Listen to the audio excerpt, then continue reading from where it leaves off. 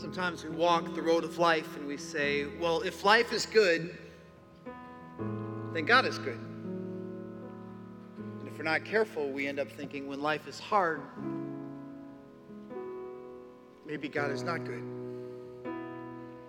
But hearing Hannah sing today reminds me that even when things aren't panning out the way that I had hoped they would have, even when we hit a dead end, even when life takes a hard left, it doesn't mean that God is being anything less than good. We might not understand how His goodness is being revealed, but God's character is unflinching even when my circumstances are hard to understand. So I want to pray a reminder of the goodness of God over those of us who walked into this room with heavy burdens and broken hearts. Let's pray together. Lord God, your word says that even though we walk through the valley of the shadow of death, we don't have to be afraid because your mercy and goodness are with us. Doesn't mean that we don't walk through those valleys. It means that when we walk through those valleys, you in your mercy allow us to do so with a firm understanding of your goodness. And Lord, I pray that your good heart would be made clear to those of us who are struggling this morning. That hope in you would ground us, confidence in you would anchor us in the midst of all of the chaos and concern. God, I pray that you would remind us that your desire is to see you as our protector, our defender, and shield. And our only responsibility is to hide in you, to choose you as refuge, to declare you as good, as just a sheer act of our will, whether or not our minds understand it, our emotions would naturally drift towards that. Speak to us in these moments so that we might be changed as a result of an encounter with the living God who loves us. We pray these things in Christ's name. Amen. Today we continue our series on OT Top Hits. This is our fourth of 5 weeks in the series, and we're going to be looking at a passage in the book of Isaiah. So if you want a copy of the scriptures, do me a favor, raise your hand. The team will come down and distribute them. We will be looking at page 1125. I was born in Chicago and spent the entirety of my childhood there, and as a result, by the time I was in middle school, I was a rabid Bears football fan. I still remember the sheer ecstasy surrounding their 1986 Super Bowl beatdown of the New England Patriots, something that they haven't been able to pull off since. Now, it wasn't just the athletes that inspired me. It was their larger-than-life coach, the stuff of Saturday Night Live legend, Mike Ditka. Now, not long after the big win, I was with my family for an evening in downtown Chicago. And as we were walking to our car under the streetlights of Chicago's Loop, a stocky figure emerged from the shadows of a restaurant entryway with some friends, and it took a moment for it to sink in. But in a millisecond of sheer awe, I realized that it was, in fact, Ditka.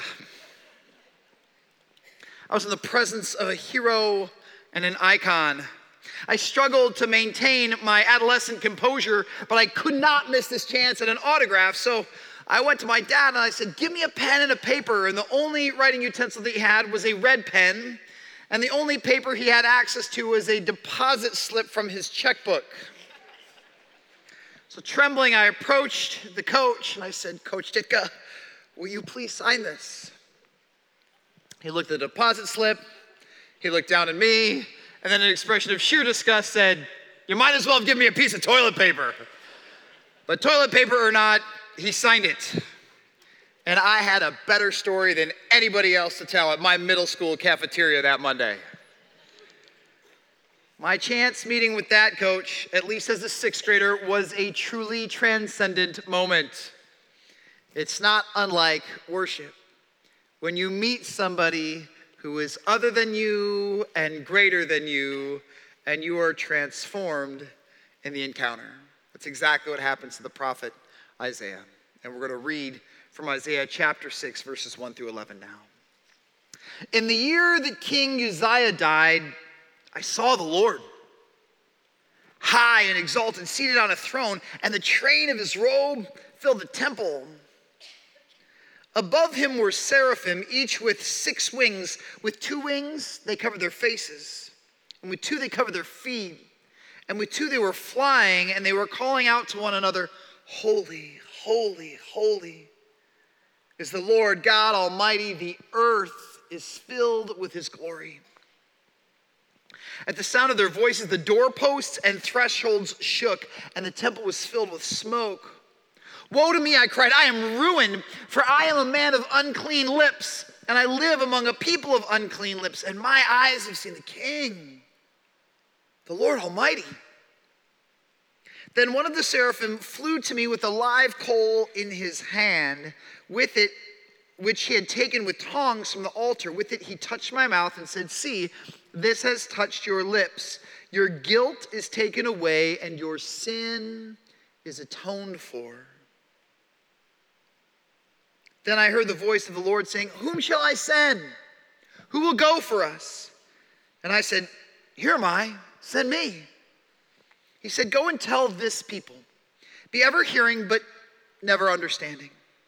Be ever seeing but never perceiving. Make the heart of this people calloused, make their ears dull and close their eyes. Otherwise they might see with their eyes, hear with their ears, understand with their hearts, and turn and be healed. And then I said, For how long, Lord? This encounter, this exchange between an imperfect Isaiah and a perfect God helps me understand that any moment of truly transcendent worship will always compel us to look up, compel us to look in, and compel us to look out. So worship helps me to see God as he is. Worship maximizes my understanding of God's majesty. God is more powerful, more beautiful, more glorious than I had imagined him to be. And if you and I ever walk into a moment where corporate worship is about to happen and we find ourselves saying, I think I've got this, then maybe we're missing the point of worship. I remember when I was younger, I walked into a kind of a theme park-esque restaurant, and over it, over the main entryway, there was kind of the tail end of a classic car. On the license plate, it said, God is my co-pilot. In 1999, Kevin Smith directed a movie called Dogma, and in it, he kind of did a spoof on a church that had struggling attendance. And they decided that in order to kind of bring more people into their doors, they were just kind of rebrand Jesus a little bit to make him less scary and less depressing for the common audience. And they unveiled this statue, and it's called the Buddy Christ. And there's Jesus with his thumb up, and he's kind of winking, and he looks warm and friendly and accessible. The German playwright, a guy by the name of Frank Vendekind, said this: God made man in his own image, and man returned the favor. Many of us, if we're going to be gut level honest, are uncomfortable with the idea of a holy God because it means that he is outside of us. He is bigger than us. He is greater than us. And many of us, what we like to do is we like to kind of turn down the holiness knob on God to get him a little bit closer to our level. Because the more I can make God like me, the more I can tell God how I want it to be done. That's not what happens to Isaiah. Isaiah steps into an experience that reminds him that God is wholly other. God is completely different than he is. He says that he sees these angels, these beings that are mind-blowing, and he hears them sing, Holy, holy, holy is the Lord Almighty. The earth is full of his glory. At the sound of their voices, the doorposts shook, and the thresholds shook, and the temple was filled with smoke. The holy in this story is completely unending. Some scholars say that it's almost like there are 2 choirs of angels that just keep going back and forth. There's never a break in the expression of God's divine majesty or his holiness. Isaiah is having a moment of complete and total sensory overload. Every one of his 5 senses is engaged. He hears this word holy, so he's got this deafening sound of angelic choirs rotating over and over and over again. He has this, his eyes are engaged. He sees these angels who are so overwhelmed by the brilliance of God that they won't even look at him.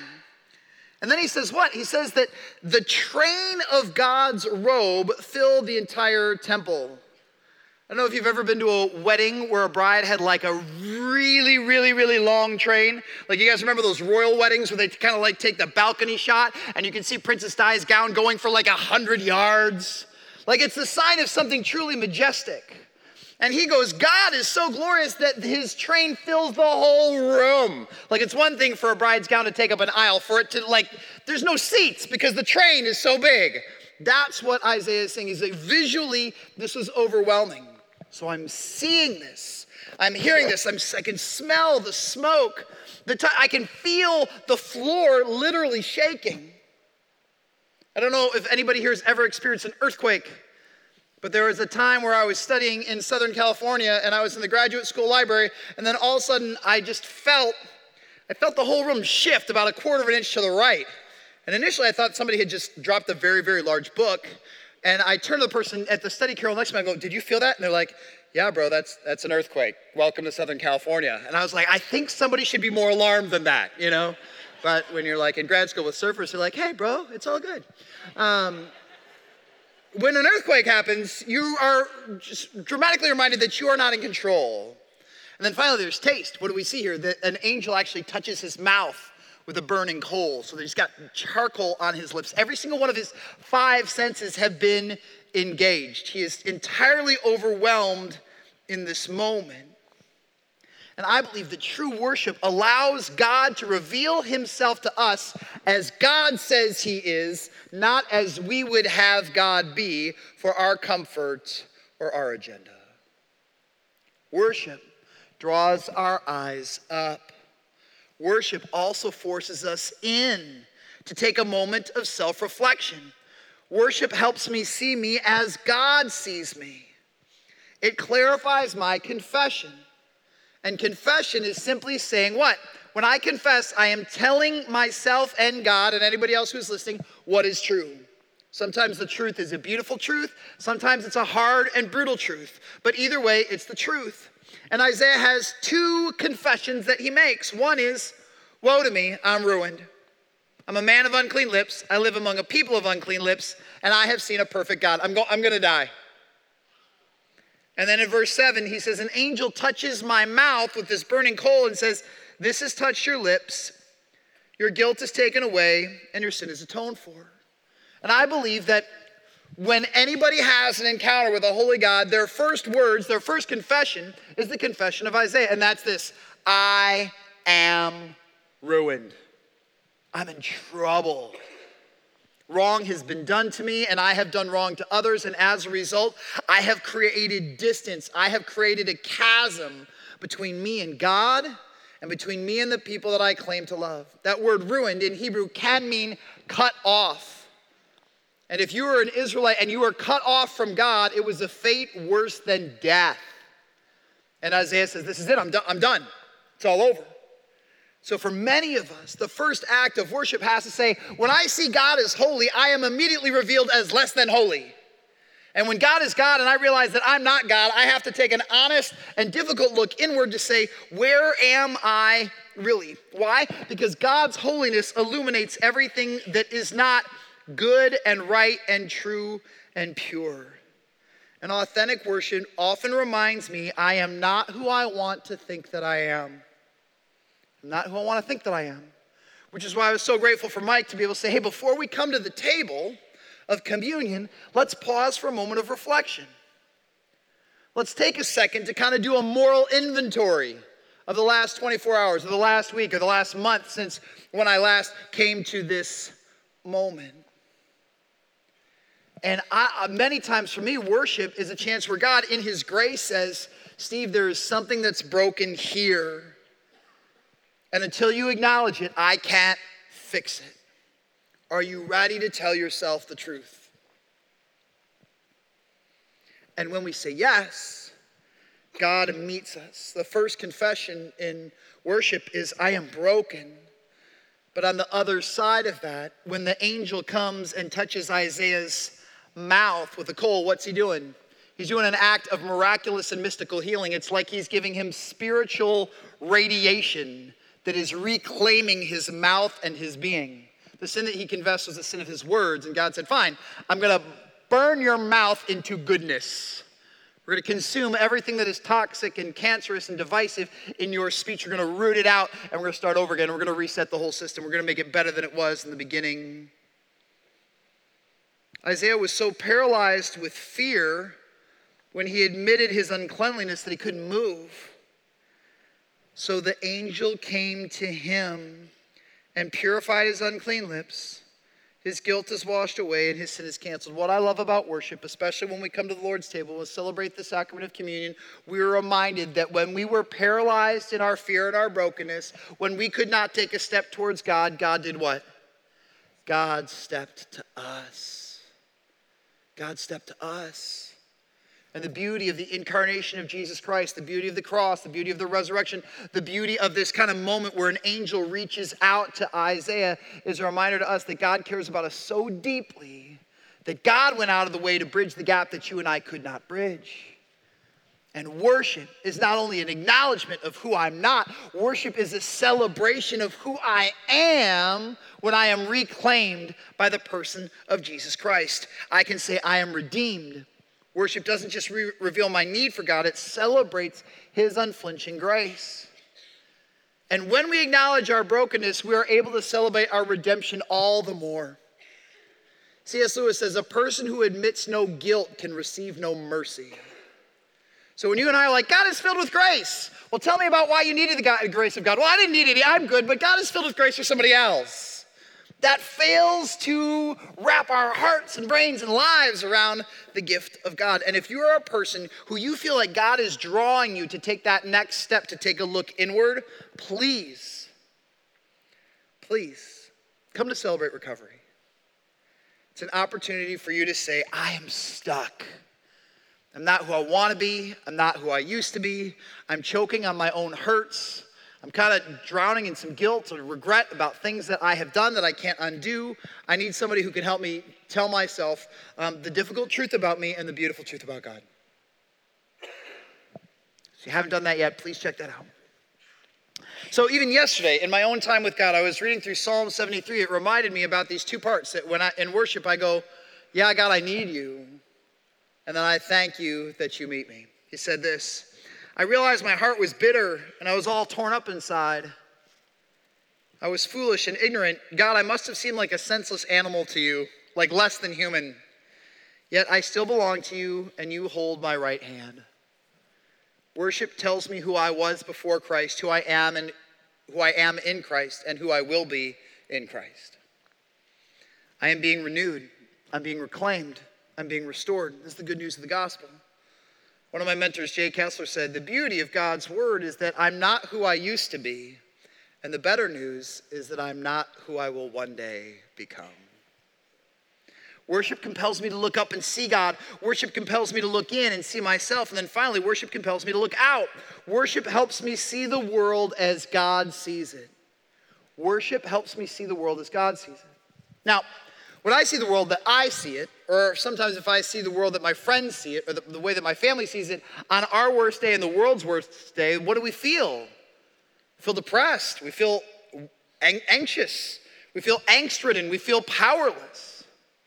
And as a result, we're not able to step into the redeeming work of God the way that Isaiah did when he said, I'll go. God never says, hey, Isaiah, the world's really screwed up. Will you come to heaven and sit with us and bemoan the fact that the world is screwed up? That's not the task that Isaiah volunteers for. God says, the world is broken. I am actively redeeming it. Will you go with me? And Isaiah said, I'm game. Let's get this done.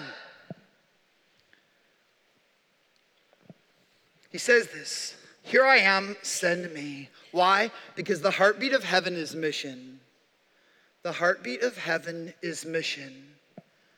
And God, in community with himself as a Trinity, and God with the company of angels says, let's mobilize all of the resources at our disposal to see people who have wandered away from God be restored to right relationship with him, and people who have never tasted the goodness of God be invited into his family.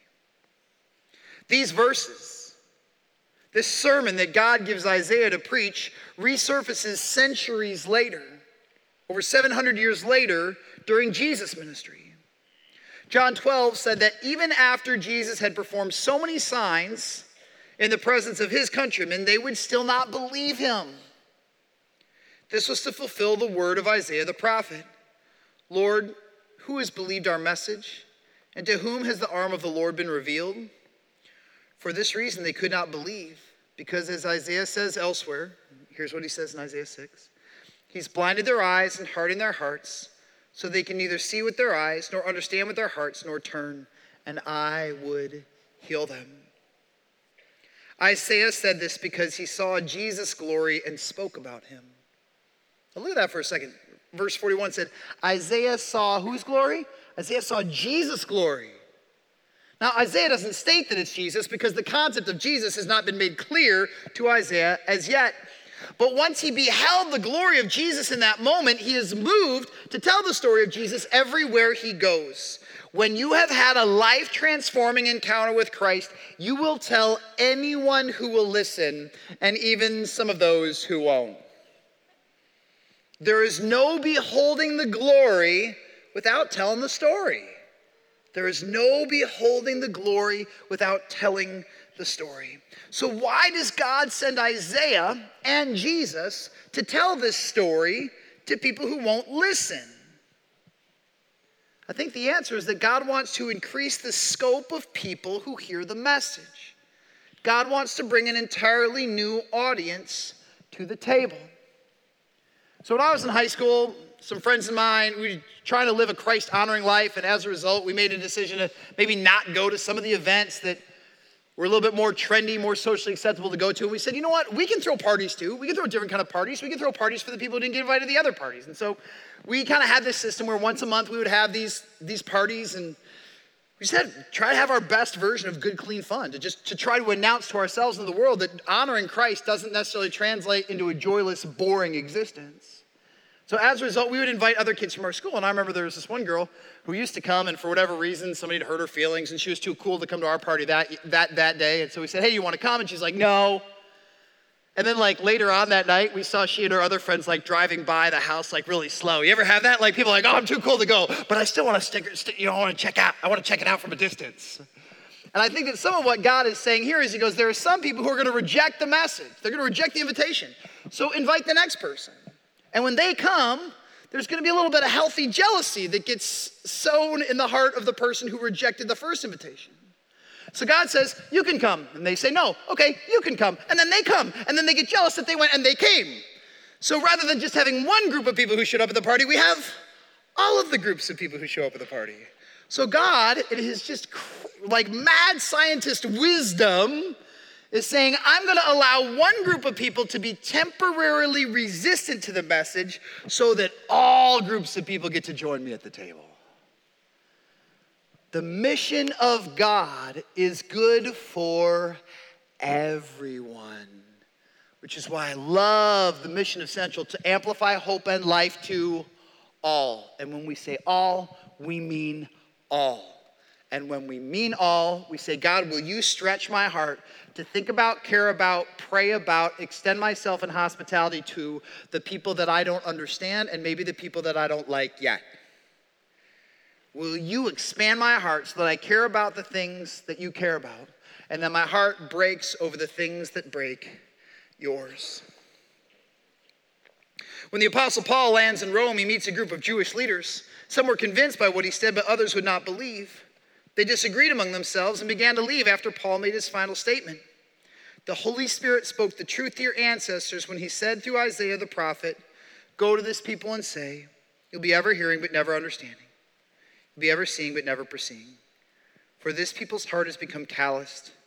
They hardly hear with their ears and they have closed their eyes. Otherwise they might see with their eyes, hear with their ears, understand with their hearts, and turn, and I would heal them. Therefore, I want you to know that God's salvation has been sent to the Gentiles, and they will listen. Paul went to his people first, and when he failed to get traction, he turned to outsiders. And I would venture to say that the most of us who are gathered here in this room and who are watching on stream, that most of us are biologically non-Jewish. And we are here because Isaiah took his commitment to mission seriously, because Jesus took it seriously, and because Paul took it seriously. The kingdom of God needs to be inhabited with all stripes, flavors, and beliefs of people, as long as they acknowledge Christ as Redeemer and King. When we are faithful to the kind of worship that results in mission, others will come into the kingdom as well. So the point of worship is not for us to come into a room like this and get the songs that we want in the order that we want them, in the style that we would prefer. The result of worship is not that I would walk out and say, I really love that set list. That worked for me. The goal of worship is that people who were not part of the kingdom of God yesterday are a part of the kingdom of God tomorrow, because we saw God as he is, we saw ourselves as God sees us, and we cared about the world the way that God cares about it. And I believe that we are at a juncture in our nation's reality where people are losing faith in systems to save them. They're saying, you know what? I turned to pleasure to save me. It failed me. I turned to money to save me. It failed me. I turned to my government to save me, and it failed me. And you just go on and on down the list. Is it possible that there is a spiritual openness and hunger in our generation that has not existed in this way like it does right now? And as a result, people as a nation, as individuals, and as families are saying, I am broken and I'm craving healing. Does anybody have a suggestion for me? And we say, I do. And sometimes God, by his grace, will use discomfort to open our eyes, to open our ears, and crack open our hearts, to experience him in a way that we never would have experienced that we would. Last Sunday, about 60 of you walked across this stage to declare your hope and confidence in Jesus Christ to get baptized. And because of your faithfulness, a handful of people between when this service ended and when the baptism began at the Holland State Park also decided that they wanted to be baptized. So I think our number was it was in the 60s at the end of this service, and it was in the 70s by the time we got to the beach. By the time our service was over, do you know that random people who were just walking by were asking questions about what happened? And some of them said, what are you doing? He said, we're baptizing people. Well, why do you baptize them? Because Jesus got a hold of their life.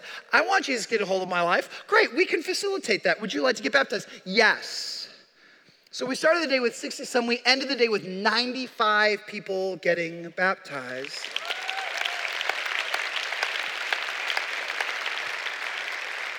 Why?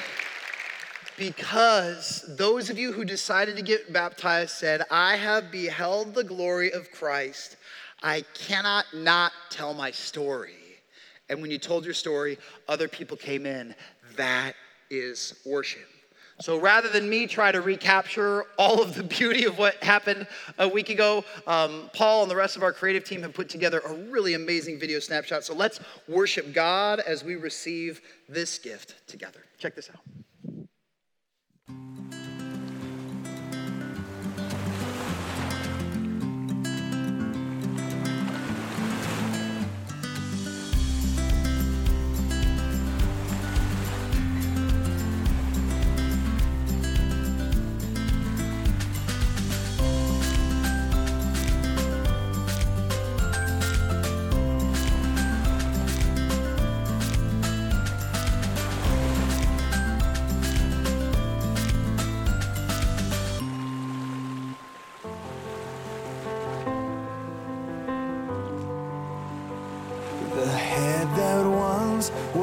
Crowned with thorns is crowned with glory now.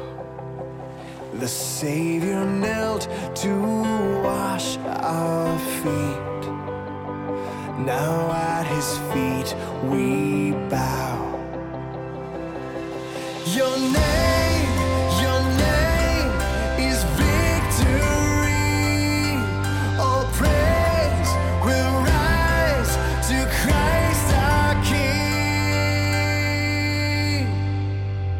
The fear that held us now gives way to him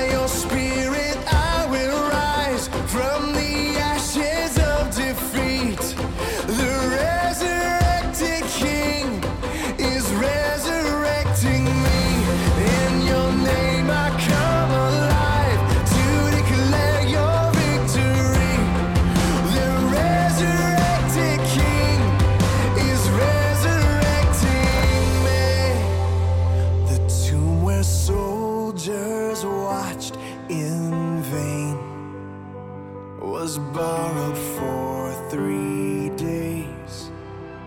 His body there would not remain. Our God has robbed the grave. Our God has robbed the grave.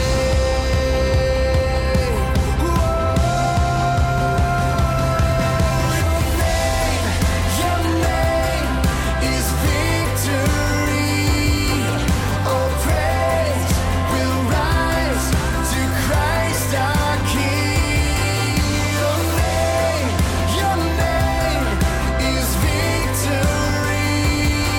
Oh, praise will rise to Christ our King. By your Spirit I will rise from the ashes of defeat. The resurrected King is resurrecting me. In your name I come alive to declare your victory. The resurrected King is resurrecting me.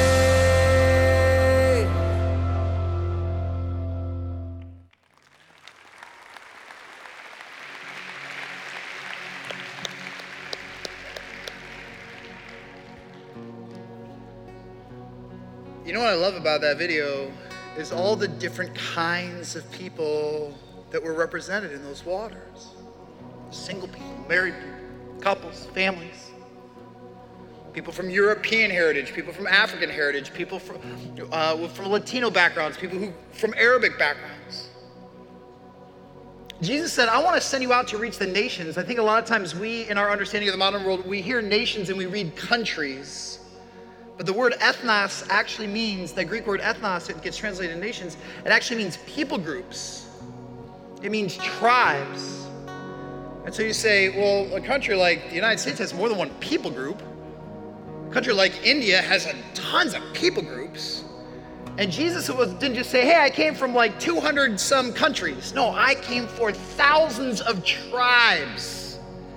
Make no mistake, there are a myriad of tribes represented here in Western Michigan, and Jesus cares about all of them. And there's a part of me, just in my limited faith and my little teeny tiny worldview, that says, that was awesome, let's do that next year. And I just had this real, just kind of subtle nudge from God that says, why would you wait for next year? Like, do we believe that God wants to have moments like this happen every single week? That God wants us in our small groups, and us in our break rooms, and us in our lunchrooms, and us in our athletic fields to be talking, to be reaching out and pulling on the heartstring that somebody says, I don't know if anybody cares that I'm out here. And we could say, God does. Jesus Christ went to the cross with your name on his lips and your face on his brain. There's a hope and a future and a healing for you. Come with me. I want to facilitate an exchange between you and the Almighty God. And sometimes I think that God's dream for what he wants to do in this place and through this network in our lifetime is far greater than what we can conceive of in our own imagination. So let's just take this song as a prayer and say, God, will you expand my vision of you, my understanding of myself and your redemptive work and your heart for the world, so that I can be about the things that you're about. Let's respond to the Lord together in song.